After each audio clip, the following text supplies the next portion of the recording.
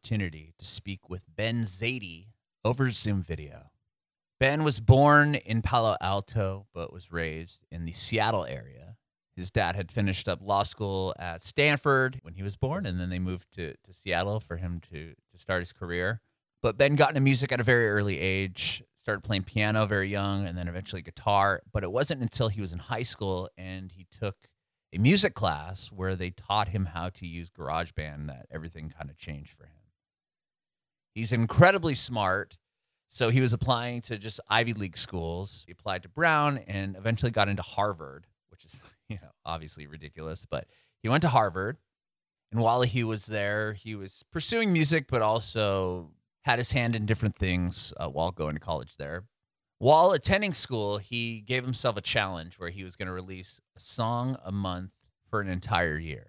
And the second song he released was called Choose You Twice, and that song just caught so much fire, ended up making it onto Hype Machine. It has over 2 million, almost 2.5 million plays on Spotify to this day. So that song just really skyrocketed for him. So his one song a month stopped fairly quickly on the second month with the success of that song, Choose You Twice. He talked about putting out his first record and all about this new album he has coming out, which he recorded at Sound City Studios in LA, the infamous studio that Nevermind was recorded at, and Fleetwood Mac recorded Rumors, just iconic studio. So he talked about working there, working with Ethan Gruska, who we've had the chance to interview. You can check out his episode at bringingitbackwards.com. And we also interviewed the guy that played drums on Ben's record. His name is Kane. He used to be in the band Portugal the Man, played on their 2 biggest records. And he's in a band called More. So we interviewed Kane about that a while back. But Ben had both those guys on his record. He was able to acquire Tony Berg as the producer of his album, which was like the producer he would kill to work with. He ended up getting him. He talked about signing a record deal with Network and his plans for the 2022 release of his new album. You can watch our interview with Ben on our Facebook page and YouTube channel at Bringing It Backwards. We'd love it if you subscribe to our channel, like us on Facebook, and follow us on Instagram, Twitter, and TikTok at Bringing Back Pod. We'd appreciate your support if you follow and subscribe to our podcast, wherever you listen to podcasts. We're Bringing It Backwards with Ben Zaidi. So this podcast is about you, your journey in music, and how you got to where you are now. And we'll talk about your new record as well. Great. Cool. First off, where were you born and raised? Seattle, Washington. Washington. I was born in Palo Alto, California, but pretty immediately my family moved to Seattle and lived there all growing up. Tech world or no? My dad was going to law school there, and I was born like during his final exams. Great time. Where at Stanford? Yeah. Okay, right on. So then you moved to Seattle. Moved to Seattle. What was it like growing up there? Amazing. I love it so much. I was just back there this last week, doing some traveling around the islands, the San Juan Islands, and just reminded like what an incredible place it was to grow up. Just such natural beauty of like a kind that people would travel all over to see, from all over the world. And it was like right around me. I was pretty spoiled, I would say, in that regard. Now, last few years I've lived in Brooklyn. I don't feel it that much, but then I go back and I'm like, oh, this is what open space feels like. That's what mountains look like. Sure. Yeah. Were you in like the suburbs of Seattle? I grew up on Mercer Island, which is like the little island right in the middle of Lake Washington. So okay. It used to be called East Seattle. It's basically like, it's like you can drive 10 minutes and be downtown, but you're also on an island in a lake.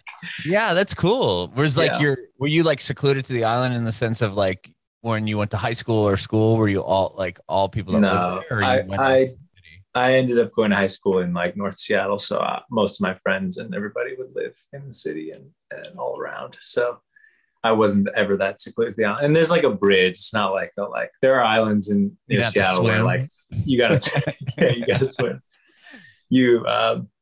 But like the islands I was just traveling around, San Juan's, like there's a ferry system, and I had friends who took the ferry every day to school, which is pretty. It's an intense commute, but it's also like an amazing commute. Yeah, that's pretty cool. Yeah. I've talked to a couple people that are in southeast in Canada, and they had similar situations where they'd have to take a ferry to high school. Oh yeah. School. It's just crazy to think. Yeah. Yeah. What, passing Wales on your way in? Right. Not bad. So you're in New York now? Yeah, I'm in Brooklyn, Okay. but I'm packing up my apartment right now, so I'm like on the move again. Oh wow. Are you staying in New York? No. Oh, okay. Yeah, I don't really know where. I don't know where you're headed. That's cool. Yeah, I'm putting everything in the Camry, and then we'll see. Hitting the road. Right on. I dig that. Yeah, we just moved too. That's why there's like absolutely nothing in this room, so to speak. So yeah. Where are you guys at? Nashville. We came from San Diego to Nashville. Yeah. Okay. So, well, how did you get into music? I mean, your dad's a lawyer. You obviously very smart, went to Harvard. I want to talk to you about that. But how did you get into music? Not necessarily a correlation, but yes. But it's still cool. I got into music. I got like my parents had me in piano lessons when I was young, and then when I got like mad that I wasn't learning guitar, switched me to guitar lessons, and so like I like had a really good just like childhood music education, and had it taught in schools, and eventually in high school had a like digital media class where they gave us GarageBand and were teaching us how to use it, and that was where it was like, oh wow, there's like a whole world of possibility here. That's where it really like took hold. But I would also say just the music that was in the house growing up was constantly, there's so much music playing. My parents just loved music, always had it playing. A lot of classic singer-songwriters like Cat Stevens, Jackson Brown, Joni Mitchell, Bob Dylan, Neil Young. Like those are a lot of their favorite artists. So that was the kind of music I was being surrounded by. And then obviously your classic like millennial tween diet of the Eminem Show and of course Get Rich or Die Trying. So that kind of combination is really what created the brew that I'm doling out. Right on. And were you always writing music? I mean, it sounds like had a garage band experience in high school. Were you writing songs at that point? Yeah, I was writing songs. Even in middle school, weirdly, I remember writing songs before I even like I would write out lyrics to songs before I even like knew how to write a song. I would just write like, okay, here's the chorus. Like I would write out full songs, but like without necessarily chords or like a tune to them. Oh, okay. Just lyrics.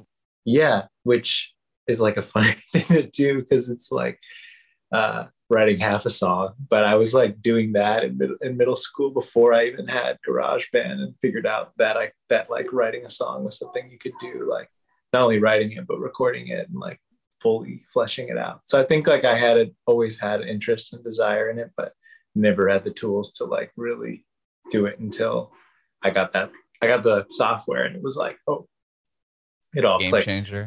Yeah. And then, so you went to Harvard, but did you go there for music?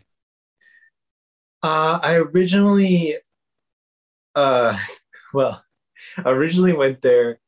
I originally applied there because my high school girlfriend at the time thought she wanted to go to Wellesley, and I was done with my applications, and I had not applied to Harvard, and was like, I think it was my dad was like, look, you sure you don't want to apply to like a Boston school just in case, she goes to Wellesley and you might want to be in Boston. Like maybe you should just throw one out at Harvard. And I was like, nah, like already done.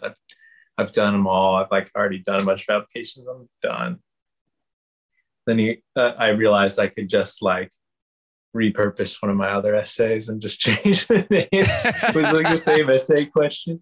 So I just reused, I think I had applied to Brown.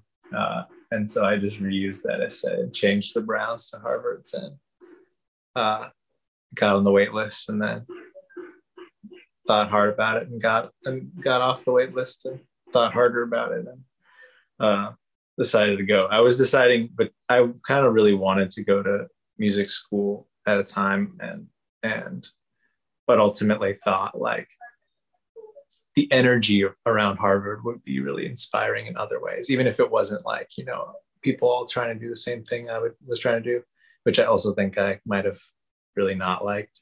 The kind of like the Buzz Lightyear effect of like when you see the rows of all the people like, yeah, I'm a songwriter. Like I think that would have been, I don't know if I could have handled that at 18.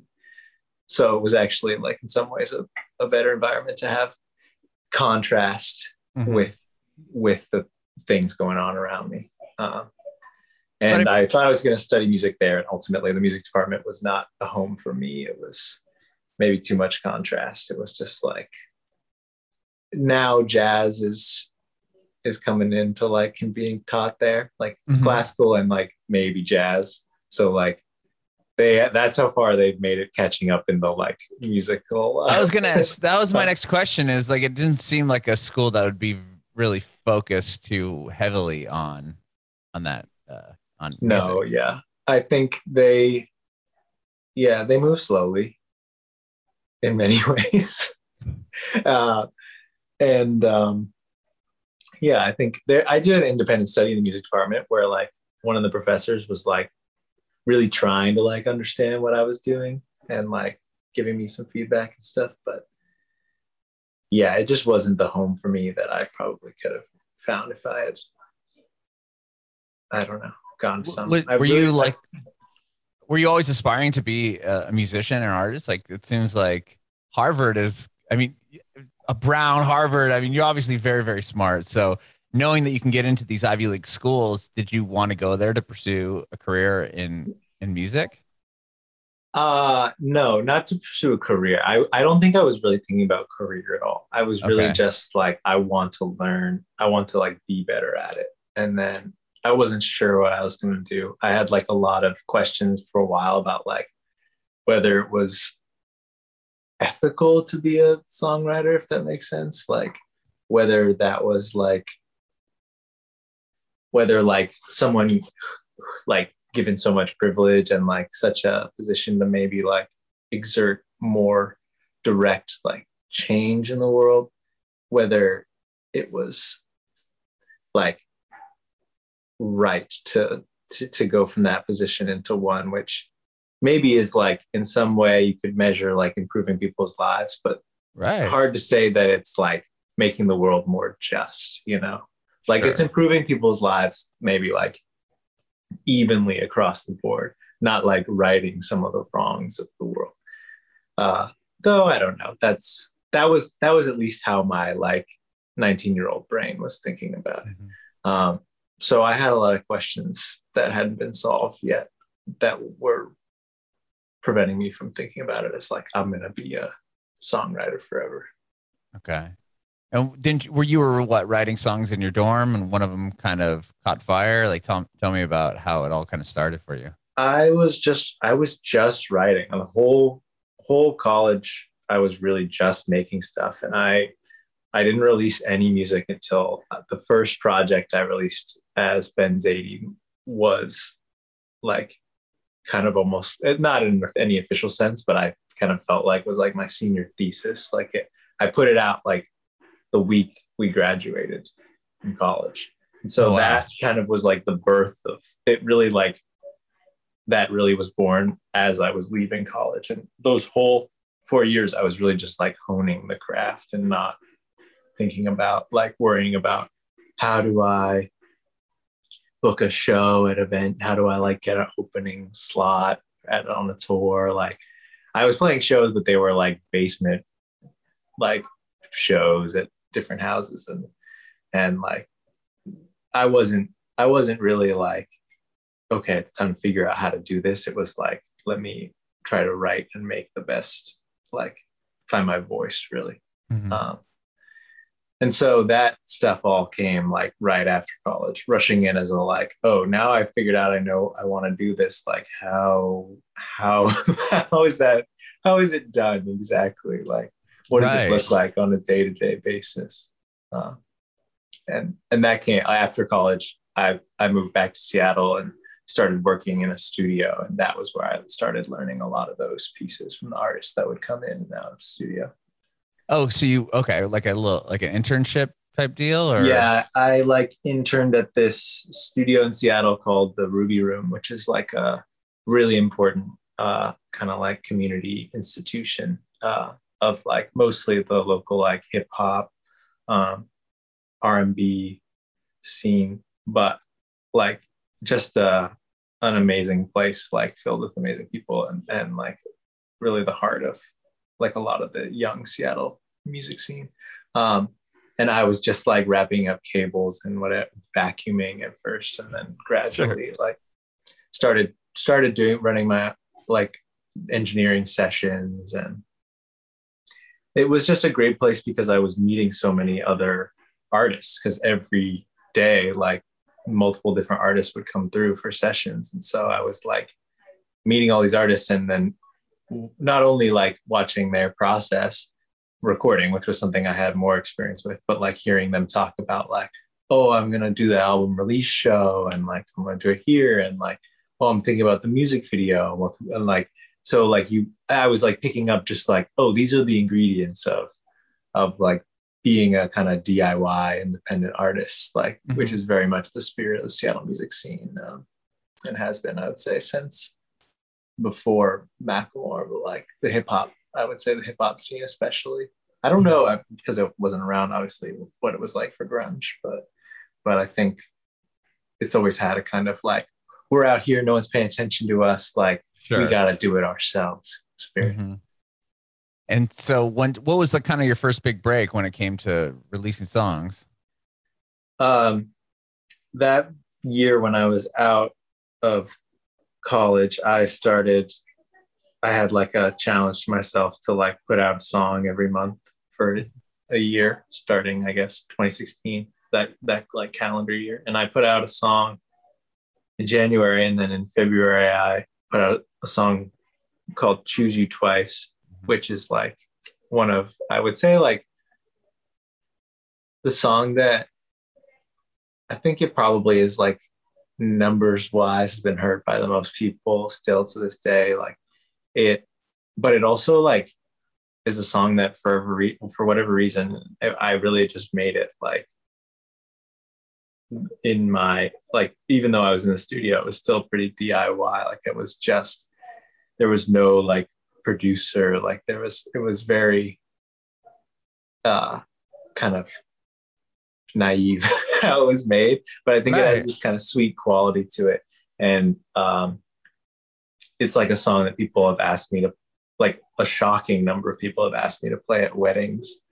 Wow. Like it's like I think it's become a lot important to a lot of people's like romantic relationships. Like I think it's served that kind of function for a lot of people, which is crazy, because like I obviously, like being like a hopeless romantic myself, have made so many like mixed CDs for people over the years, and like that's like a really important role music has played for me in like expressing things that you don't know how to say necessarily, but like those really deep feelings you have for someone.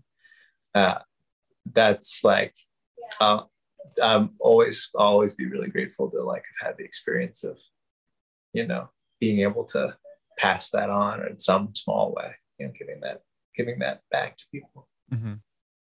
So that song, obviously it does very, very well. It has, you know, millions of plays on Spotify. And from that, like, does that grab the attention of record labels? And how did you initially see the song succeeding? It sounds like you're like, okay, I'm going to start putting out a song a month.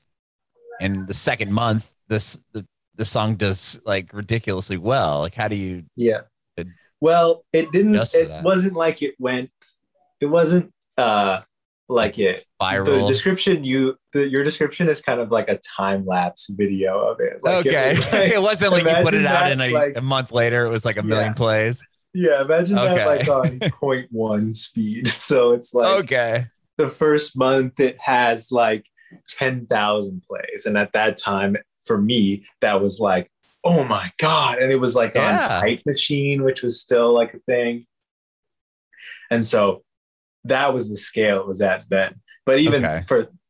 for me, it was like, wow, this is really connecting. And like, I got too nervous to put out any more songs that year. So it Oh, was really? my song a month ended there. At that It was like song. my good taste of like, it's funny to think about it now, but like 10,000 plays, I was like, oh God, now I got to follow this on.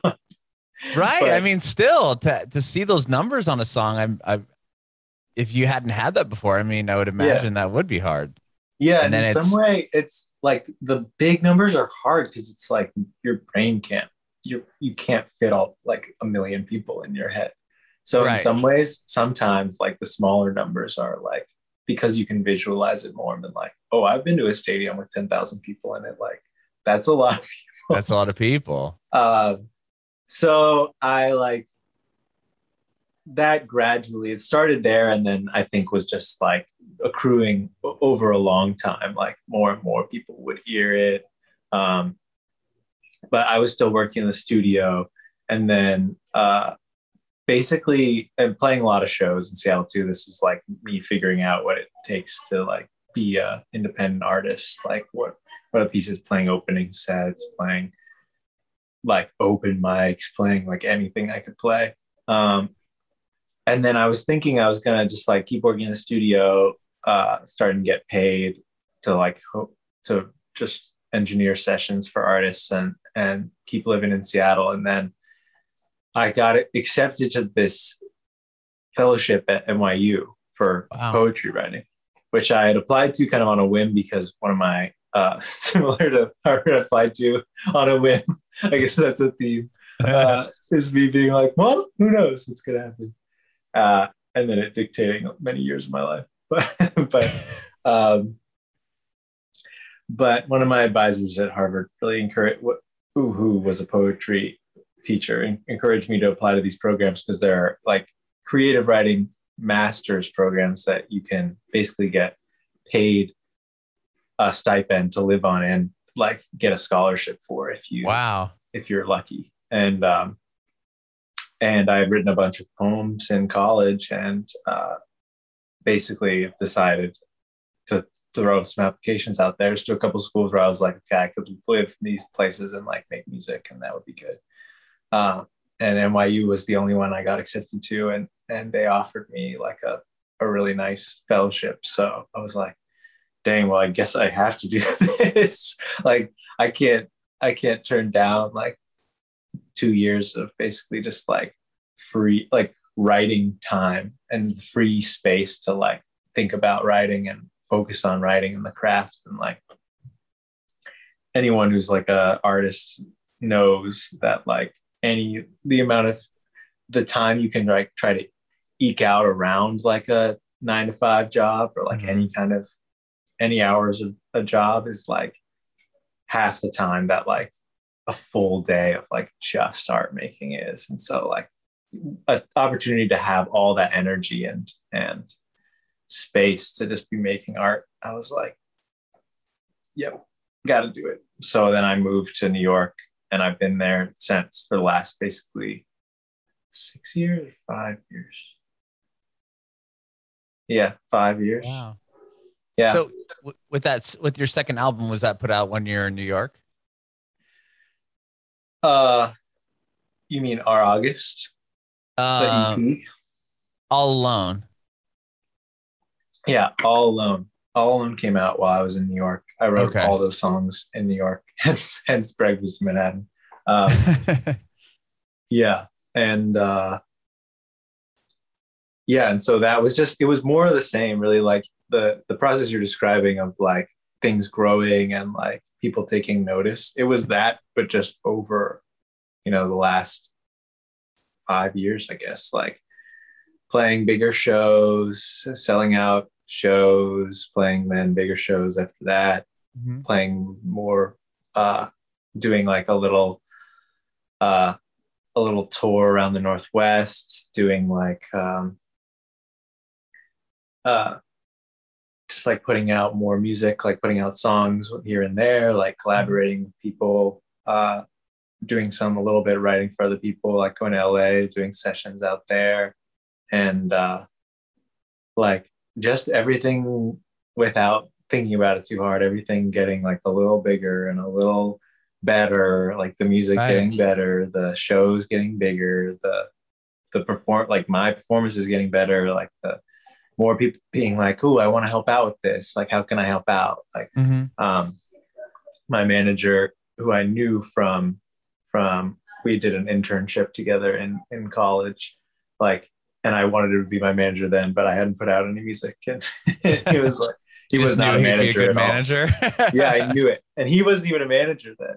He was, but he hit me up that first year I was in New York and was like, "You still want to do this?" Like, started managing me, has been managing me since. So like, It was like gradually I was getting more help, and like I was learning how to do more things myself. And as soon as I learned more things to do myself, I would have more help doing it. So it really kind of, or like pretty organically grew over a long time with just patience and steady, like any day I can spend writing a song, I do it. And any time I feel like I could, one of the songs was good enough to share, I'd share it. And really just built on that. I think it grew and grew. And last year I had the challenge again to do the song a month for the whole year. And I almost made it. I was so close, but I did one every month until October. So I basically only missed 2 months, but by the middle of it, part of why I didn't end up finishing it was because by like July, one of the songs had caught the attention of Network, the label I'm on now. And so then we started talking to them. I'd been still in my Seattle very like, I don't want to sign, like I'm independent. Sure. Then started thinking about just how the whole process had been and how it was like any time that people were able to take on stuff, I could spend more time writing and I could spend more time with the art. And like, if people want to help out with the like accounting and, marketing and some of that stuff, like, I don't want to do that. I want to make art. So thinking about it hard, what it would mean, and ended up signing that almost a year ago. That was October or November last year. Wow. So in the midst of COVID, you signed in the midst of COVID. That was like, wow, at not playing any shows, like looking at a long time without a lot of that income. Was like, wow, people are ready to give me money for music, like in this situation. Like that's a pretty amazing gift. Like not a lot of people had that. All the musicians I know, like struggling. So sure.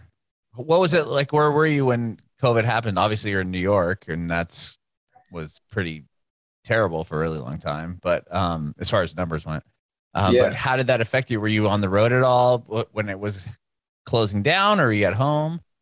I had like a couple shows booked that we couldn't do, but I was at home, and I just had like a few things I was going to be driving around the Northeast to do, and there was like a possibility I was going to have an opening slot on this bigger tour, that fell through. But honestly, like I felt lucky, like compared to people I knew who had like their whole headlining tour planned, and I did my first national tour fall 2019. So I got it like just in time. We did like 8-9 cities across the country. And that was that was amazing. And like something that I had always wanted to do and finally happened. And I would have just like thinking about how it would have felt if like right before that had happened, that had been taken away, it would have been devastating. So I felt pretty lucky all told. But yeah, definitely not. You'd think, and you'd hear stories sometime of like people being like, "Oh, quarantine, I wrote my novel." Right. It's like, okay, wow, good for you. But like, you'd think in some ways, like maybe, especially if you're like, you got some time and you're like on unemployment or something, like you like got nothing else to do. And like, but it's like, I didn't really feel like that creative for a lot of it. There were like songs I'd have little bursts, like I write a song here and there, but I started feeling really like around this time last year, I was feeling pretty like stagnant, just like there was no like all the reasons I love being in New York are going to the concerts, going to the museums, like being surrounded by all that inspiration. It's like such a creatively rich environment, and all of that was just like sucked out of it. And so in the absence of that, then it's like, it's not exactly the most like naturally gorgeous place to be. Right. So it definitely felt like the walls were closing in a little bit at times. But there were also like some just like absurdly, just like you lean into the absurdity of it. And like me and my roommates all like at the beginning, I remember one of my roommates is a journalist and he got laid off, and we all were just like, well, I guess we're just going to get drunk now. like real kind of like Great Depression type. Sure. Oh, lost my job. We're all time to get drunk. So there was some of that, and like some real camaraderie of like, I luckily, there's three of us, and both our partners, all of our partners were here. So it was like a little party. gang. Yeah. That's cool. Yeah. When did you start finding inspiration? Because I mean, you recorded some songs in LA, a super famous studio. Yeah. That was last fall. Basically, it all clicked. There had been this long kind of stagnant period. And as much as I was describing like, some fun times, it's like, at first, maybe you can like find more of those, but like gradually, more people, start getting sick, and like more people, start dying. And it's just kind of, it becomes more real. And that combined with the just like lack of, I think, any kind of real new stimulation of like inspiring art and stuff was like, I'm really gonna just like write the same old song again, like getting stuck in this kind of like kind of boredom with the ways of I've been doing things. And I like, now being on the label for the first time, I could think like, okay, like I can stop comparing myself to like just things I've done. Like I can compare myself now to like artists that I love and like my favorite artists. And so I started thinking about like, forget how I've always made music. Like how was like the Freewheel and Bob Dylan made, or like how was like Blue made, and think about like, what was that process like? And like, who were the people involved? And like, how could I try like a version of that? And basically what I was realizing looking at all these was, it was like all my favorite albums were like one artist, usually singer-songwriter, and one producer. And like, it's a very kind of like 70s, like 60s, like old school way of making records. But I was intrigued by it because I just kept seeing it on all these different albums. It was like one producer, one artist, like, and then I made a list kind of like my dream producers based on like some of my favorite albums made more recently. And one of my favorite albums, two of them now, are Phoebe Bridgers' two albums. Like her first album is like one of my favorite albums the last 10 years. And so looking in the credits, I saw the producers, and Tony Berg was there, and he produced all that stuff with Ethan Greska, and I had Tony on my list, and we started just like reaching out to people to see like, who, like starting from the dream category that he was in, like best people in the world I could hope to work with, and work our way down. And we got to him and got my someone at Zale's my manager's management company knew him from working on a record, and got in touch, and he called me, and we had like a really long conversation, and it was just like great. Like it was like, I was like, oh, this is like gonna be a mentor of mine for life. Like it was like instantly he was like it's not exactly right to say fairy godfather, because his style is so not that, like right. His style is like he told me in the first call, it was like, I'm gonna push you, hard. It's going to be hard, but in the end, it will be your album. And I was like, that's exactly what I want. I want someone to like really push me and challenge me. And that's what I think I was missing with the like way I had been doing things. Was like, I had honed it so much that it was like now easy for me, or like comfortable. And that's like a terrible place to be. So started talking to him and sent him what I thought was like most of my next album. And he was like, these songs are great, but you got like 9 beautiful songs here. And I think that's the problem. Like he was like, it's too beautiful. Like you should try to write something a little uglier. Oh, and interesting. Then I wrote a song, ended up being the first song on the album. And it's actually coming out on Friday. And I sent it to him and he was like, this is incredible. This is like the best thing you've ever made. I think it's the first song on your new album. So I was like, oh, fuck. I'm like starting from scratch. But he was pushing me and he pushed me to write a bunch more. And I thought I was done again. And then he was like, we're about 40% of the way there. And so he pushed me hard. Just talking on the phone basically every day, sending him stuff I was writing every day. Throughout kind of the fall and winter.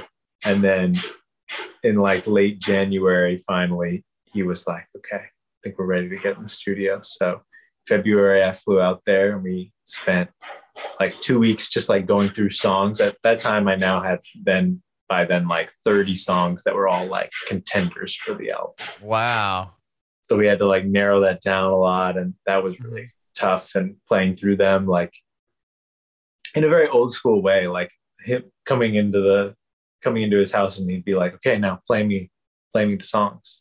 Like, that's not how like millennial or like Gen Z, like music making works. You don't like sit down with a guitar and like play the songs. Right. You, like, wait, let me get this straight. I have to sit down and play this for you. I was like, I don't know. I was straight up like, I don't know how to play these songs. Like I like recorded them and then immediately forgot how to play them. Like I don't remember. I don't like keep track of those things. Like when it comes time for me to tour, I'll like make sure I relearn them and know them. But like when I'm writing songs, especially writing 30 songs, like in a couple months, like you play a little part, you record it, you start thinking about lyrics. Like I didn't remember them. So he was like, you might need to be practicing guitar 6 hours a day for the next 2 weeks before you get in the studio. Oh man. So it was good. He was pushing me and had this kind of like, he like the music that he grew up on and like kind of really loves and worships is like, you know, the Beatles, the Rolling Stones, like that kind of like early like recording as art, and but with the integrity of like both experimenting with recording that didn't involve necessarily instruments as we understood them, but still like with the chops of like, you know, your instrument cold and like you can play the songs and you're like a musician and an artist. So that was like kind of exactly the thing I was looking for, was that kind of timeless process of like how my favorite albums ever were made, with like attention to the music, attention to the like live instrumentation, which we ended up using like basically a ton of on the album, which I'd never done before. Like usually in the bedroom, it's like, let me play this thing, let me play that thing, and like let me program these drums, like let me and he like, we came in and it was like, we're gonna have this amazing bass player come in and play upright or like play cello or whatever, and like we're gonna have this amazing pedal steel player come in and play pedal steel, and we're gonna have this guy play sax and come in, and like just like real classic like record making stuff that like I've never had access to because I've been so focused on the, you know, the laptop bedroom process. But I think ultimately now I feel like because I spent so long in that mode, like was able to really dial into a certain kind of intimacy and like vulnerability that I think you can only get in some circumstances, like when it's just you in a room recording. Like I think there's something to that, and the kind of the like intimacy of it that you can't necessarily achieve in a big studio. But at the same time, then also marrying it with the big studio and the like timeless process of like bringing in these people who like are masters of their crafts, and having Tony like build the sound, like thinking only about the sound, and have me focus on thinking about the songs, and like really kind of like build this orchestra of like people all playing their part in like a really truly collaborative sense. And after so many years of like doing it alone and gradually bringing in little bits of people here and there, it was like, oh, this is like how far and how amazing you can do if you really like open yourself up to like a collaborative process like that.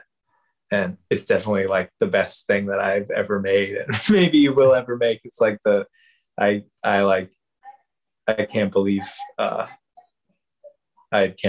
we made it. Like it's like my goal is to try to really make like a timeless album, and I feel like that's maybe always your goal, but like rare to feel like, wow, we might have done it. And that's how I feel. That's awesome. I mean, the players you have on the record, I mean, I've interviewed Ethan Gruska before, and he's great and so talented. And same with Kane from Portugal the Man. Did he play drums on the record? Yeah, he did. He is not in the band anymore, but he played on the biggest albums they ever released, right? Yeah, on tour too. So, and he's in a band called More. So we interviewed him about that band. But so, cool. I mean, yeah, it sounds like you definitely had some incredible players on the record, and you recorded it at Sound City. What was that like? Just amazing. And Tony has like, there's 2 studios in Sound City, and Tony has like the smaller room, which is like, it's got this interesting, it's not like the big band room. It's got this kind of more intimate feeling, and Blake Mills, who like co-owns it with him, uses the big room, Studio A, and Tony has Studio B. And it's where like certain songs were recorded. Like Sound City, the whole thing has kind of like a mystical quality. Sure. I mean, because it's like Fleetwood Mac and Tom Petty and Nevermind was recorded there. Yeah. And Rage Against the Machine. Oh, like, sure. So many of my favorite albums were recorded there. But interestingly, like something that maybe tells you about like the difference between spaces, like I think all of Nevermind was recorded in A, except Something in the Way was recorded in B. So that tells you something about the like the vibe, which I think is like like a little more like intimate, and I don't have the words for it exactly, but that's interesting. I thought the whole record was recorded in Studio A. I didn't know that they broke one song out, and I'll have to re-listen to that song. And apparently Kurt Cobain was like lying on the couch when he recorded the vocal. Like he was like lying down. Oh, wow. Yeah. The tricks of the trade. Yeah, there you go. It's a little industry secret for record vocals on your back. Yeah, take it easy. Take a load off. Take a load off. Wow. Yeah. I'm sure you could feel the energy in there. Yeah, definitely. And I think it just like psychologically lets you operate in that space where I'd been trying to like, I wasn't like trying to do it, but suddenly I guess I just reached a place where I was like, why don't I compare myself like to these people that like, or not compare so much as like, not think of it as like this far off thing, and instead realize that like, I'm a songwriter, singer-songwriter, like they're singer-songwriters, like I'm doing the same thing they were doing. Sure. And so it really helps you kind of, I guess, feel that like I'm doing the same thing that they were doing when you're in the studio, that Landslide was recorded. Like there's a line in one of my songs on the album that's I Wish I Wrote Landslide by Fleetwood Mac. Scarcely left me with nothing to say. And like I literally recorded it in the studio where Landslide was recorded. Was that written prior to did you know prior, yeah. And you didn't know you were going to record there? Yeah. Wow, that's cool. That's a cool. Yeah. little Easter egg in the album. Yeah, exactly. Yeah, and it was just like it feels like you feel like, oh, if there's both like intimidation of like, oof, these people recorded here and now I'm recording here, but also like the validation of like, oh, I must be here for some reason. Someone let me in here to record, and like all these people recorded here. Like it's no longer this distant thing, which is both scary because it's like, wow, these people were just people like me, and they made this art that I care about so much, but also like humanizing and like, oh wow, they like drank their tea right there while they were waiting for the drums to be set up or whatever, and like that's what I'm doing. And like it helps to feel like just like the as opposed to this idea of like the past being distant, like the continuity of like music history and like the legacy of the music you love, and that it lives on, not just like as this antique object, but as this like process that people were doing, and like the process carries on now still. Yeah, you followed a similar process to, Zach De La Rocha and Kurt Cobain, Stevie Nicks, and so on and so forth. Yeah, that's pretty cool to have that. Yeah, that's awesome. Yeah, that's the dream. When you're a little kid, it's like, wow, that's the dream. Yeah, you've achieved it. That's amazing. And then the record's set to come out next year. Yep. Very cool. And do you have any shows coming up, or have you played yet since? I played actually, weirdly, I played a show last summer at a barn in Maine for like 12 people. That's awesome. that was the last show I played, which was amazing. Just like this former like meditation commune in Maine that now is like an event space, and it was legal supposedly. Like everyone wore masks. It was like in retrospect, I think it was totally safe. But I feel always sketchy about saying that I played a show. People imagine I'm like down in Miami, like in the clubs. Right. Thousands of people jump around maskless. Yeah, I know. I'm lucky in a way that the album cycle is timed the way it is, because I like really the time to tour would be next summer, next fall, and that allows me to be like, well, we'll figure it out by then. Like, which I'm sure I bet people felt that way about this fall, but sure. So yeah, I don't know.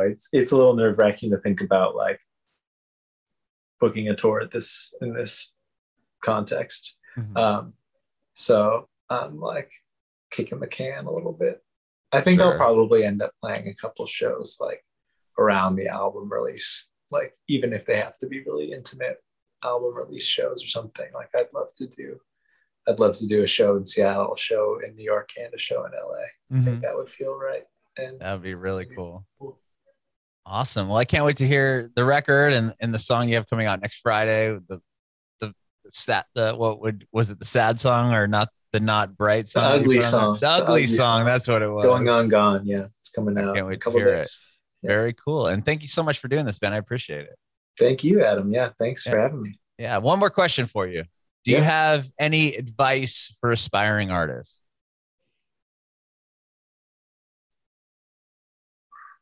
I mean, I'm thinking back on the kind of journey I described. I think really it's like find ways to spend as much time doing the thing you want to do as you can. Like, I think don't defer like the actual act that you want to get better at. Like if you want to write, and I know people who like have these plans of like, oh, I'll just work for a while, make money, and then I'll have more to invest in what I'm doing.